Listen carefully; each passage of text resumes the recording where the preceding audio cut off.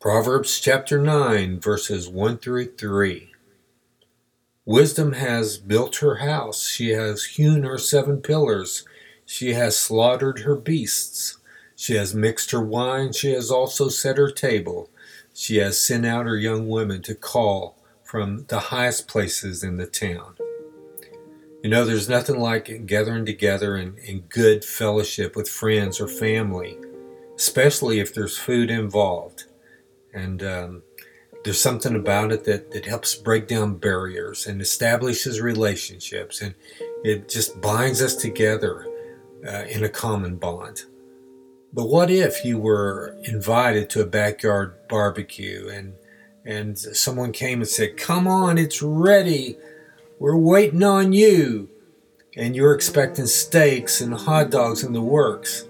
And when you got there, they hadn't even warmed up the grill. In fact, they had to go to the store to get charcoal, and then they had to go back again after something else. The table was not set. They were trying to find silverware, and they didn't have a spatula to turn the meat with, and there was all kind of problems. They were missing condiments, and they wound up serving pond water for drinks, and the food, oh my, the food was even worse. Instead of steaks and hot dogs, they served barbecue roadkill, sorry. Not so with wisdom, my friends. She has fully prepared herself for you and me so that we may eat at her table. There's nothing left to do before we sit down in fellowship and feast together.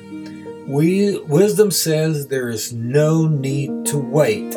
She is ready. Come now. She has built what I envision as a magnificent palace on a large rock-solid foundation so we could all meet and spend forever feasting with her. There is meat and wine overflowing for celebration of all things good and true for God's exaltation.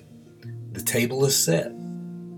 Her young women have already been sent out to call us to come, even now.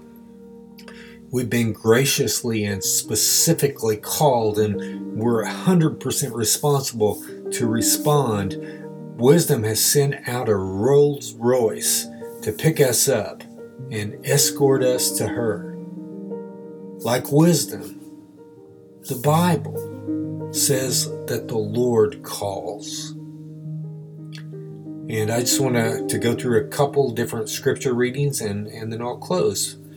In Revelation 3, Jesus says in verse 20, "Behold, I stand at the door and knock.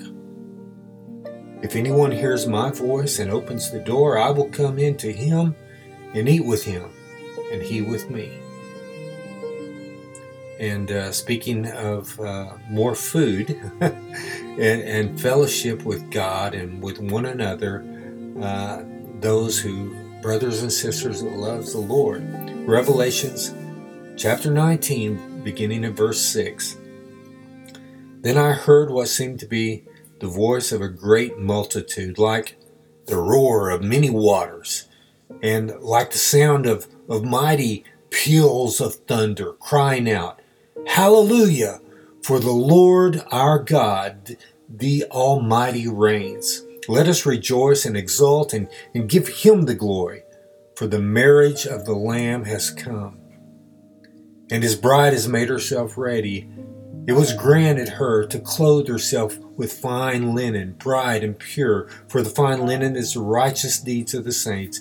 And the angel said to me, Write this, Blessed are those who are invited to the marriage supper of the Lamb.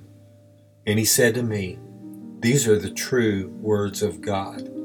Father God, thank you for your word, Lord. And I thank you that wisdom calls us, Lord, godly wisdom, Lord, so that we may become like you, see you in your beauty, Lord, see your glory, even while we're here on earth, Father, and become like you, pick up your attributes and characteristics, Lord.